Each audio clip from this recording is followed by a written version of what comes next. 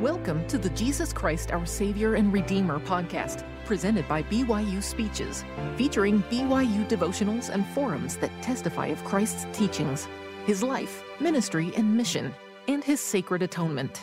Be sure to check out our other podcasts by searching BYU Speeches wherever you get your podcasts, or by visiting speeches.byu.edu/podcasts.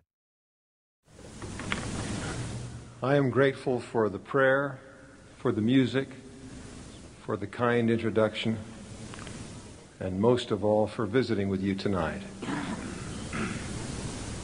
I want to talk with you about peace and about the Prince of Peace.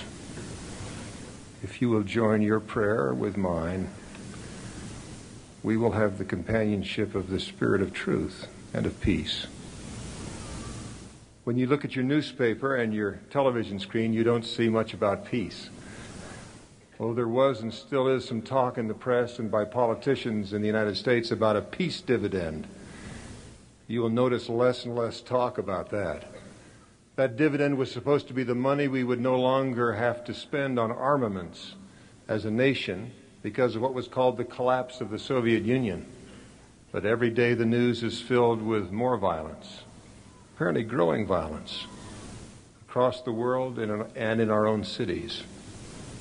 Most of you even plan what you do at night, taking into account safety. You hope to avoid the violence of other people. Now, if you will listen carefully in the debates about what to do to create peace, you'll hear some common themes. Interestingly, the themes remain much the same whether the question is how to gain peace in the world or in your neighborhood. One theme is disarmament. Those who see danger in bombs or in guns take comfort when any country or any group of people give up weapons. But there are those equally sure who argue that the only safety is to have enough bombs or guns that no one will attack you. Another theme is that of negotiation. It is that if we can just get people to talk with each other, then they will choose peace. And so you read about and see pictures of diplomats and secretaries of state and heads of nations flying somewhere. I notice usually Geneva, it's a lovely city, to talk. Always the media is there to tell you how it is going. They try to judge whether, because of what is negotiated, the shooting will stop or go on. But even when the shooting stops, usually just for a short while, the meetings and the media move to some other place because the shooting has started somewhere else. Another theme in the search for peace is education. If people just knew more, if they understood better, if they were educated enough to have a better life, they would choose peace. And so we search for ways for more people to have better educations. In that theme, the theme of education is a key to understanding both the difficulties in most proposed solutions to violence and also the sure way to peace. The hope of ending violence by better education is that if people just understood better, they would want peace and so they would choose it. If you believe education could promote peace, you believe that anyone who could think clearly will not choose violence. But when you look at experience, both in your own life and as the world has sought peace, you can see that the most devastating violence begins in thoughtful choice. Disarmament treaties are signed, and then nations and individuals decide that it is in their best interest to break them. So they do, usually in secret, then finally in the open. Or people decide that arming themselves will keep the peace, and then quite rationally get more arms to match what their enemy gets. And then both sides acquire so much that their own bombs and guns become as dangerous to them as are those in the hands of their enemies. Even the proposals to build more prisons and have tougher laws and give us more law enforcement officers are based on the hope that people who would harm you will make a thoughtful choice and not try. But you know from your own experience and from observing others where that finally fails. As long as people want something for themselves, enough to hurt you to get it, they will keep searching until they find a way. And you can never build a fence long enough, or high enough, or strong enough, but that they will find a way around, or under, or through it. That is why neither education, nor disarmament, nor armament, nor negotiation, nor all of them in combination are likely to create a world or a neighborhood at lasting peace. To do that, a change has to come into human hearts. The change must be in what people want. Almost everyone in the world has heard of what that change is, because it is common to religions and philosophies across the world and across the centuries. It is said differently in the scriptures and writings of others, but the words you will recognize best are these from 3rd Nephi, the 14th chapter and the 12th verse. Therefore, all things whatsoever ye would that men should do to you, do ye even so to them. For this is the law and the prophets. You can see how that would work if that change had come to your heart and to mine. If you and I both felt that way, whether we did or didn't have a gun wouldn't matter, unless you tried to give me yours because you felt I needed it to hunt for food more than you did.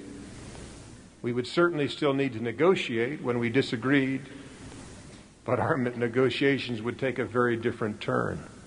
I saw two such men, changed men, negotiate for a place in a cafeteria waiting line a few years ago. One, the younger man, tried to get the older man to go ahead of him because he thought the older man's time was more valuable than his. But the older man refused. They were negotiating their disagreement as I watched, both determined that the other would go first. I remember that the older man won his point. His name was Spencer W. Kimball. The younger man must have thought that the time of the president of the church was more valuable than his. But I suppose President Kimball thought that the younger man's stomach needed something in it sooner than his did. There was disagreement and there was negotiation. But think of what a disagreement. And think of the smiles on their faces as they found together a path of peace. Now, because so many of you are paying so great a price for education, you need assurance that what you learn can contribute to peace in your own life and even in the world. Education can help you understand what is in the interests of your brothers and sisters and in your own best interests. And it can help you know how to create and to provide what will be in our best interest. The fruits of science and of other learning are enriching our lives today beyond what our ancestors, even a generation ago, could have imagined. Much of that came from the fruit of people like you who sacrificed and persevered to gain education and then used its fruits in the service of others. But knowing what is best for you and me, and even knowing how to provide it, will not necessarily change our hearts to want each other's interests as much as we want our own. That is the change which matters. And only a very special and rare education, one that the Savior, Jesus Christ, offers, will bring it into human hearts. And that is what we need in ourselves, in our families, in our neighborhoods, and in the world. Now, as Latter-day Saints, we should work for peace. You remember that the Lord said in the 98th section of the Doctrine and Covenants, starting at the 16th verse, "Therefore, renounce war and proclaim peace." So we should study and then support whatever would reduce war and violence. But among all the proposals we may consider, only one will go to the heart of what is required for peace. Look at the very next phrase in that section of the Doctrine and Covenants, after we are commanded by God to renounce war and proclaim peace. It is just a few words.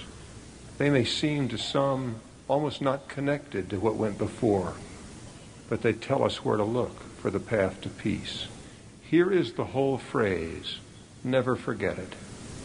Therefore, renounce war and proclaim peace, and seek diligently to turn the hearts of the children to their fathers, and the hearts of the fathers to the children. The path away from war and violence and toward peace is in the turning of hearts. And we wisely start with a turning in feelings toward others, those closest to us, those to whom we owe the most, whom we most depend upon, and with whom we want to associate most often. With all the effort and thought and caring you may give to the pursuit of peace, never stray far from seeking ways to change hearts. And start close by in your own heart and the hearts of those close to you. More than that, we know because God has told us through his servants the road to travel to find peace. No road leads to peace for a person or for the world unless it leads away from the effects of sin and Satan. Satan has always taught men and women to take what they want by taking life. I like the forthright way John Taylor, a president of the church in this dispensation, gave us the direction to follow. He said this: peace is the gift of God. Do you want peace? Go to God. Do you want peace in your families? Go to God. Do you want peace to brood over your families? If you do, live your religion, and the very peace of God will dwell and abide with you, for that is where peace comes from, and it doesn't dwell anywhere else. When President Taylor urges you to go to God for peace, he is saying more, much more, than simply you're asking for it in prayer. That change in what we want, the one that will bring peace in your heart and then between people, is the natural fruit of the atonement of Jesus Christ working in your life. President Kimball described our private peace this way: the essence of the miracle of forgiveness is that it brings peace to the previously anxious, restless, frustrated, perhaps tormented soul. In a world of turmoil and contention, this is indeed a priceless gift. And then just a few pages later, he wrote almost as if he were explaining how to follow the instruction of President Taylor.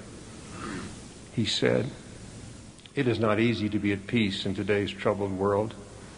Necessarily, peace is a personal acquisition. It can be attained only through maintaining constantly a repentant attitude, seeking forgiveness of sins, both large and small, and thus coming ever closer to God." For church members, he wrote, this is the essence of their preparation, their readiness to meet the Savior when he comes. How that cleansing of sin changes our hearts and moves us closer to God is described in numbers of ways in the Scriptures, but one, the one I've chosen for you, seems to me the clearest in telling you what to do to help others want to make the change and then choose to make it. It is in the 8th chapter of Moroni, starting at the 25th verse. Listen very carefully. This is almost like a list of instructions, and it is a simple one you could follow. Here it is. And the first fruits of repentance is baptism. And baptism cometh by faith unto the fulfilling the commandments. And the fulfilling the commandments bringeth remission of sins, and remission of sins bringeth meekness and lowliness of heart. And because of meekness and lowliness of heart cometh the visitation of the Holy Ghost, which Comforter filleth with hope and perfect love, which love endureth by diligence unto prayer until the end shall come, when all the saints shall dwell with God. There are words to remember there. The remission of sins brings meekness and lowliness of heart. Because of that, the Holy Ghost can come, which gives us hope and perfect love. And that love, if you ask God for help with enough faith and sincerity and often enough, will stay with you through all the troubles and hatred you will face. And then you will live with God. Now, with that clear, one of the passages in Isaiah, which you sometimes pass too quickly because you think you can't understand Isaiah, makes perfect sense. It's in the 32nd chapter, verse 17. And the work of righteousness shall be peace, and the effect of righteousness, quietness, and assurance forever. But you might well say, but do I have to wait until I am perfect and the people around me are perfect before I can live in peace? I suppose in one way the answer is yes, if you mean to live in perfect peace. But there is a much happier answer, and a true one. It is this: we are promised peace in this life before we are perfect. You remember how the preface to the Book of Mormon describes the book's most important message. The crowning event recorded in the Book of Mormon is the personal ministry of the Lord Jesus Christ among the Nephites soon after his resurrection. It puts forth the doctrines of the gospel, outlines the plan of salvation, and tells men what they must do to gain peace in this life and eternal salvation in the life to come. I testify to you that you can taste peace in this life. God grants us peace as we go along the road to perfection. Here is the way Elder Bruce R. McConkie described the promise, which is a true one. He is describing eternal life, which means to live in families in the celestial kingdom, and then he speaks of what we can expect here in this life. Eternal families have their beginning in celestial marriage here in mortality. Faithful members of them continue in the family unit in eternity, in the highest heaven of the celestial world, where they have eternal increase, perfect peace, and a full endowment of all good graces attend such eternal families by obedience to the laws of the gospel, which are celestial laws. Latter-day Saint families begin here and now to enjoy much of that peace, joy, love, and charity, which will be enjoyed in eternal fullness in the exalted family unit. You can begin to know peace, the peace the gospel brings, even before you are blessed to live in such a family, sealed by eternal covenants. If you are wise, you will start now to prepare to live in peace in such a family. If you start that preparation, it will direct your attention to the few people with whom you live and associate each day. It is with a few people where you have the best chance to begin learning how to go to God to bring peace. Now, it's important that I give you a caution. I will talk with you tonight about what you can do to help those close to you choose the path to that change in their hearts, which will bring them inner peace and peace with others. Most of you listening will be giving this service to those to whom you are not married, who are not part of your family. You naturally long for the day when you can build peace within the walls of a home you are creating. In learning how to do that before marriage, be careful. Always reserve for that future day, with great care, the physical and emotional intimacy which is sacred to the family. Now, as we've talked tonight, a few things ought to be clear. First, you and I will know how to recognize the change of heart, the mighty change, when it comes to bring peace. You will know it has come in you, and you may sense it in another, when you or they want what is good for others as much as you want good for yourself. And second, we know the sure way for that change to come. It comes as the certain fruit of the gospel of Jesus Christ working because you exercised faith in Jesus Christ under repentance. Now let me tell you how I know some things you can do to make it more likely that those around you will find the peace the gospel brings. The reason I can do this is that people around me, some of them here tonight, have helped me make choices which brought changes and peace to me. Now, to be honest with you, I also know what to recommend to you, because when those around me didn't do the things we'll talk about, there was less peace and sometimes sadness for me.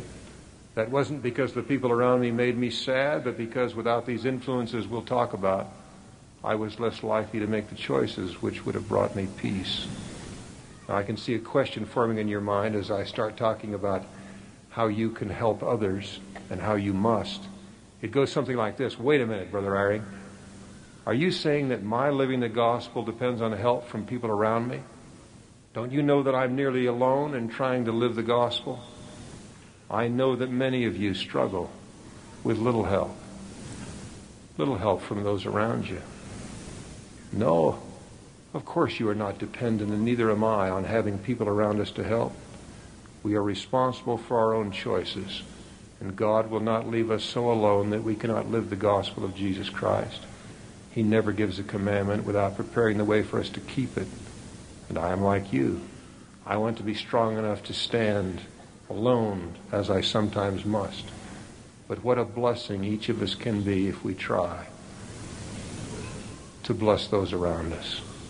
I testify that your power to stand alone, to live the gospel of Jesus Christ in hard circumstances, will be increased as you reach out to help others live it.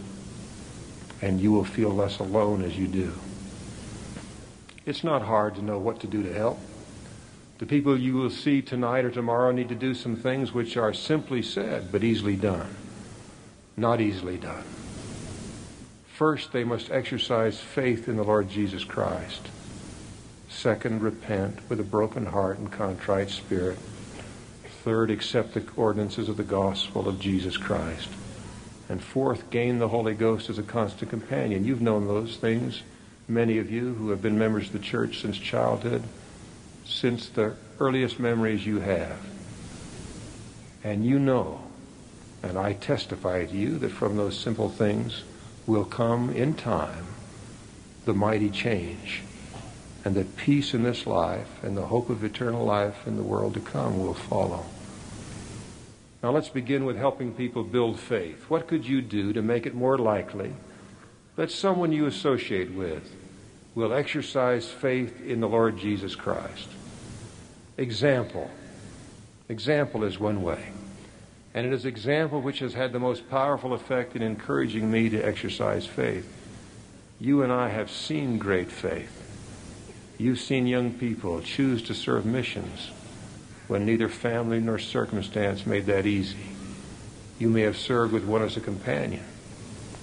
You've seen a child late on a fast day watch with intensity as dinner is prepared, and then it dawned on you that they had fasted 24 hours because they loved the Savior, without either being spoken to or saying a word about it themselves. You've seen parents at the funeral of their child, tears streaming down their faces, thanking you for being so thoughtful to come. And they may have whispered to you, "Oh, we're fine. We know we'll all be together again." You remember their smiles as much as their words, and you felt their faith. Now to a suggestion for you. You can give example that will make it more likely that those near you will decide to exercise faith in the Lord Jesus Christ. There is at least one simple way to choose what you will do. Oh, by the way, you don't have to plan to be observed. Don't start with the idea of putting on a performance. Just start this way. Ask yourself this question. What would the Savior have me do, which I have been putting off because it seems so hard? You won't have any trouble thinking of more than one. It doesn't have to seem hard to anybody else, just hard to you. Then choose one from your list and do it. You might even try not to be observed. People who live and work with you notice more than you think. And they are more likely to exercise faith when they see your faith in Jesus Christ by your doing what for you took sacrifice. Now, you will also at times want to bear testimony of the Savior in words. That can build faith. You will do that in your own way as you are prompted. But I can tell you what has helped me most. My heart seems to feel faith when the person speaking expresses both conviction and love. The conviction doesn't seem to come with the emotion in the voice as much as the way I have seen the person behave. So your example may mean more than your words in conveying conviction.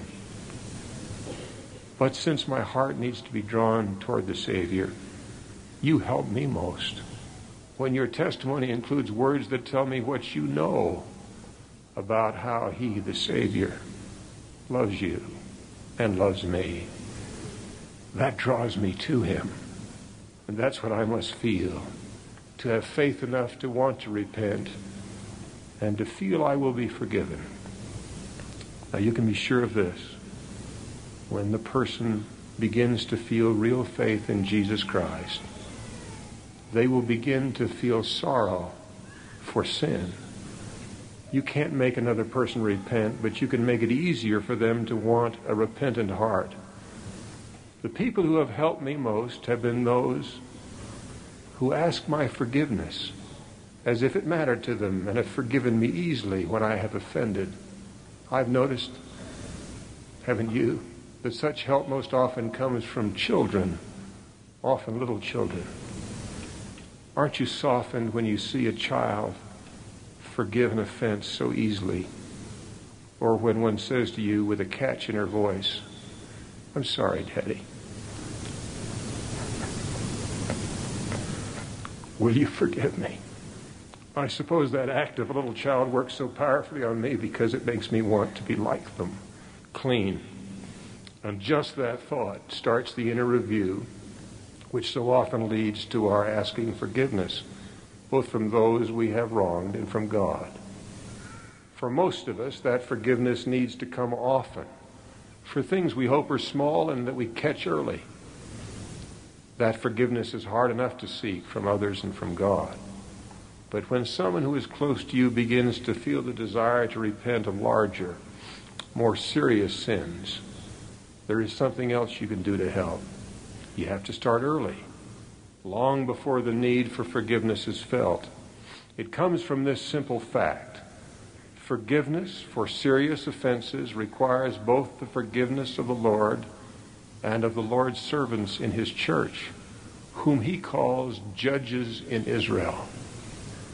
You remember how those servants were instructed to deal with repentance in Mosiah, the 26th chapter and the 29th verse. "Therefore I say unto you, go, and whosoever transgresseth against me, him shall ye judge according to the sins which he has committed, and if he confesses his sins before thee and me, and repenteth in the sincerity of his heart, him shall ye forgive, and I will forgive him also. Yea, and as often as my people repent, will I forgive them their trespasses against me." From that you can see what you could start to do. And sooner is better. You could look for some evidence today which confirms your testimony that your bishop, your stake president, or some other of God's servants in the church is inspired. And you could find a moment to share that with someone close to you. Do it over a long period of time, and I will tell you how that may be the key to peace for the person who hears you say those words someday. They will always find it hard, even when they have faith and want so much to be free of the weight of serious sin, to go to a bishop, an ordinary person, to confess and to ask for forgiveness. It may be even harder to accept a decision a bishop or stake president may have to make by revelation, to take away a privilege or even membership in the church, to help the person you love gain forgiveness and then find peace. If you speak early and often of your faith in the office and callings of God's servants, preferably the ones you know the best, and of your honest confidence in their inspiration, you will someday make a great difference. The person you blessed in that way will be more likely to make the choice for repentance and remission of sins. Now, you know what comes next in the simple description of the path to God and to peace? That's baptism. For someone not yet baptized, or for someone who has lost their membership, that ordinance is necessary to have the atonement work to bring the mighty change in a heart. But even someone in the church will need to bring the effects of that baptism into their lives frequently. You may think of more ways than I can to suggest to help, but I can give you two offered to me by those around me. These may seem common to you, but they can have an uncommon effect. People around me have shown me by what they do how much they honor and value covenants. Others have had that blessing too. You've all heard, I hope, the prophet, President Benson, tell of watching his mother press carefully her temple clothing. You've heard him talk about watching his parents pull out of their yard for the trip to the Logan Temple. I'm not sure how much his parents had to say about the value of a temple covenant. You don't have to say much to make it more likely that people around you will so treasure covenants to feel the remission of sins God promises by our keeping them. You could show the value you place on the baptismal covenant by how regularly and carefully you renew it. You could be there, whatever your schedule and whatever your pressures, to partake of the sacrament when it is offered to you. Today, you did what the Lord commanded in the 59th section of the Doctrine and Covenants, the 9th verse. That thou mayest more fully keep thyself unspotted from the world, thou shalt go to the house of prayer and offer up thy sacraments upon my holy day. And then in verse 12 he goes on to say, but remember that on this the Lord's day thou shalt offer thine oblations and thy sacraments unto the Most High, confessing thy sins unto thy brethren and before the Lord. The sacramental prayers were dictated by the Lord himself to keep us reminded of the gospel covenants we have made. Your being there to do that every Sabbath will make a difference for those close to you. And there's another way you could show that you value them. Here's what Alma said you promised as you made the baptismal covenant. Yea, and are willing to mourn with those that mourn, yea, and comfort those that stand in need of comfort, and to stand as witnesses of God at all times and in all things and in all places that ye may be in, even until death, that ye may be redeemed of God and be numbered with those of the first resurrection, that ye may have eternal life. Many of you, some in my family, some here tonight, have shown me what believing and honoring that covenant can mean. You have shoveled coal out of one basement and into another for someone else, built homes for the homeless, fixed a rusted and broken dryer in the apartment of a single mother, tutored little children, and on, giving comfort to those who needed it, as you covenanted you would, and doing it when I could not see how you possibly could fit one more thing into hectic schedules. And oh, how you have helped me by carrying a Book of Mormon every time you traveled, and then telling me with excitement of how a book was accepted because of you. I find myself trying harder to stand as a witness at all times and in all things and all places that I may be in. Now listen to the end of that invitation to the covenant of baptism. Listen again in the 18th chapter of Mosiah to what God promises to those who honor that covenant. Now I say unto you, if this be the desire of your hearts, what have you against being baptized in the name of the Lord as a witness before him that you have entered into a covenant with him, that you will serve him and keep his commandments, that he may pour out his Spirit more abundantly upon you? You know that the change and the peace we seek comes only under the influence of the Holy Ghost. Remember how that wonderful process goes, because it tells you something about how to help others. You remember it was described this way in that 8th chapter of Moroni. And the remission of sins bringeth meekness and lowliness of heart, and because of meekness and lowliness of heart cometh the visitation of the Holy Ghost, which comforter filleth with hope and perfect love. Think of that. The effect of feeling forgiveness is to feel meek and lowly. And that's what then allows you to have the Holy Ghost with you. You not only need to be meek and lowly to receive the Holy Ghost, but that is part of the effect he has on you when he visits. Listen to this from Galatians, the 5th chapter, and starting at the 22nd verse. Listen to see what it suggests you might do to help someone welcome the Holy Ghost into their lives. As you listen, think of the apartment or the room or the house where you live and some of the people in it. Now here is the description of what having the Holy Ghost as your companion brings. But the fruit of the Spirit is love, joy, peace, long-suffering, gentleness, goodness, faith, meekness, temperance. Against such there is no law. And they that are Christ's have crucified the flesh with the affections and lusts. If we live in the Spirit, let us also walk in the Spirit. Let us not be desirous of vainglory, provoking one another, envying one another. Well, I've seen and felt how the people around me have helped me welcome the Holy Ghost more into my life. When I fish for a vainglory in the form of a compliment, and I tried it today, just for the sake of a compliment, I don't get much response at my house. Even when I act to provoke, they don't provoke back. And I never feel or see envy, at least from those closest to me. I don't know how conscious all that is. It may just be that they know, as you do, that when I am meek and lowly and quiet, I will more likely receive the Holy Ghost. And they love me enough to want that for me. You might consider one other thing you could do to help those around you have the Holy Ghost as a companion. I don't know what pictures you have hanging on walls in your room, nor do I know what music you play or what magazines you have around for others to see and read. But I've been blessed with people around me who seem to make those choices, again, perhaps unconsciously, as if they wanted all the sights and sounds to help me feel and keep feeling love, joy, peace, long-suffering, gentleness, goodness, faith, meekness, and temperance. That doesn't make my home as dull a place as you might think. And I have felt and feel the Holy Ghost more often because of the music and pictures and words on a printed page chosen by people around me. You could help someone that way too. And you could start tonight.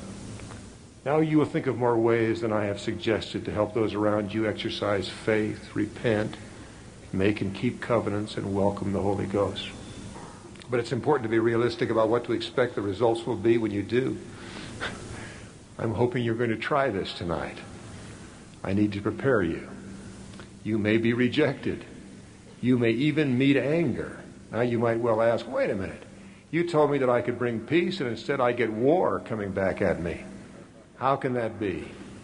First, don't feel picked on, because we've all had that happen.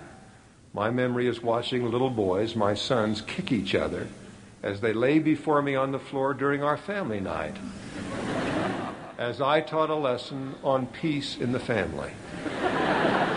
In fact, that topic would bring it on. They heard me. They understood me. And yet they had been kicking for a long time before I started preaching. Now, years later, they reach across the world to help each other. But the change takes time. So be patient and persistent. There are techniques for bringing quick, brief periods of peace in families as there are in cities and among nations. I recommend whatever of those techniques work and do not interfere with the process of change that will give us peace in this life and eternal life in the world to come. But the change we need, the big and permanent change we need, takes some time. You can feel the patience you need by listening to this description from Mosiah 27 and 25. It gives you a sense of the magnitude of the change which can come from the simple, small things we have talked about tonight. You need to remember both how simple are the things to do and yet how great the change which is promised. I testify to you now this is true. Listen. And the Lord said unto me, marvel not that all mankind, yea, men and women, all nations, kindreds, tongues, and people must be born again, yea, born of God, changed from their carnal and fallen state to a state of righteousness, being redeemed of God, becoming his sons and daughters. And thus they become new creatures. And unless they do this, they can in no wise inherit the kingdom of God. Now you'd expect that will take some time and effort, and you would expect some setbacks along the way. For one thing, not all hatred comes from sin. Some of it is passed on to us by tradition. You remember what Jacob told the Nephites who were falling into sin. He told them that the Lamanites were more righteous than they were, and he said that the Lamanites hated only because of the traditions handed down to them. Habits of hatred may yield slowly, even to the power of the gospel. But let me give you some encouragement that is certain. First, however much turmoil and violence you have had to live with, your spiritual longings, which come from the Father of your spirit, is for peace. However tough and hardened you have become, perhaps just to survive, what you really want is a heart softened by the gospel. And that change of heart in the people close to you will bring peace to them and with them. And as you offer them help in living the gospel of Jesus Christ, that same gospel is working on you. You come unto Christ and become more like him as you invite others to come unto Christ. When you become a peacemaker by offering the gospel of Jesus Christ, you also change by that same power. That may help you understand a scripture which is part of the promise made to you tonight. The Savior has always made this promise to his disciples. You can hear it again in 3 Nephi chapter 12 and verse 9. He said it the same way in the same words in his ministry near Jerusalem. And blessed are all the peacemakers, for they shall be called the children of God. When I read that as a boy, I wondered about the promise. You remember that the Savior promised the meek they would inherit the earth, and that the pure would see God, pure in heart. Didn't it sound like anything very glorious to me to be promised that you would be called the children of God for being a peacemaker?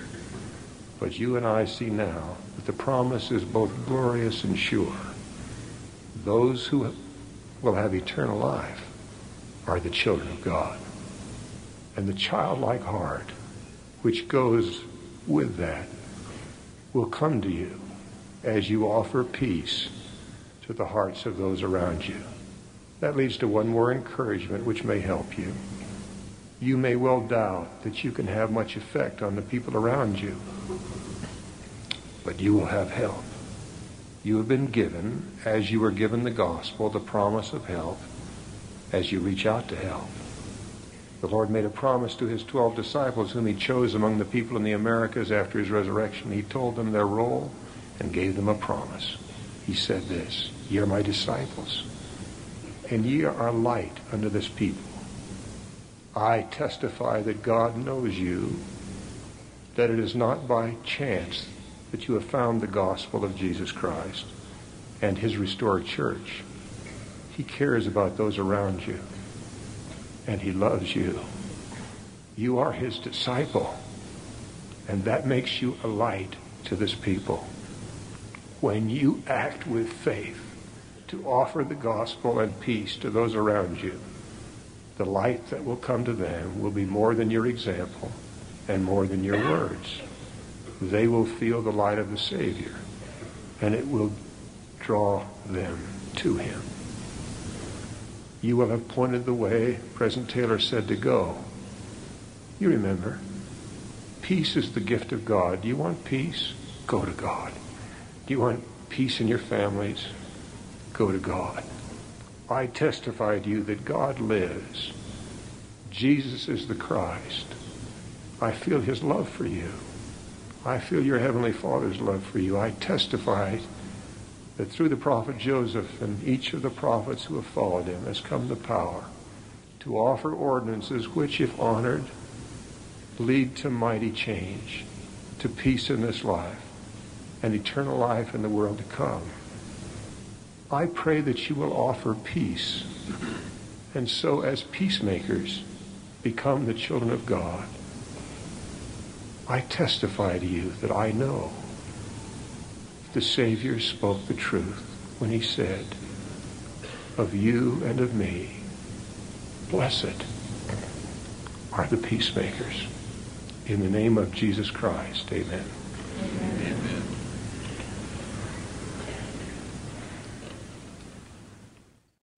You've been listening to the Jesus Christ, Our Savior and Redeemer podcast, presented by BYU Speeches. Please check out our other podcasts of recent speeches, classic speeches, and BYU Speeches compilations on overcoming adversity by study and by faith. Come Follow Me, Love and Marriage, and The Prophet Joseph Smith.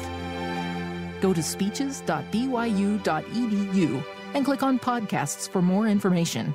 You can also find all BYU Speeches podcasts at your preferred podcast provider.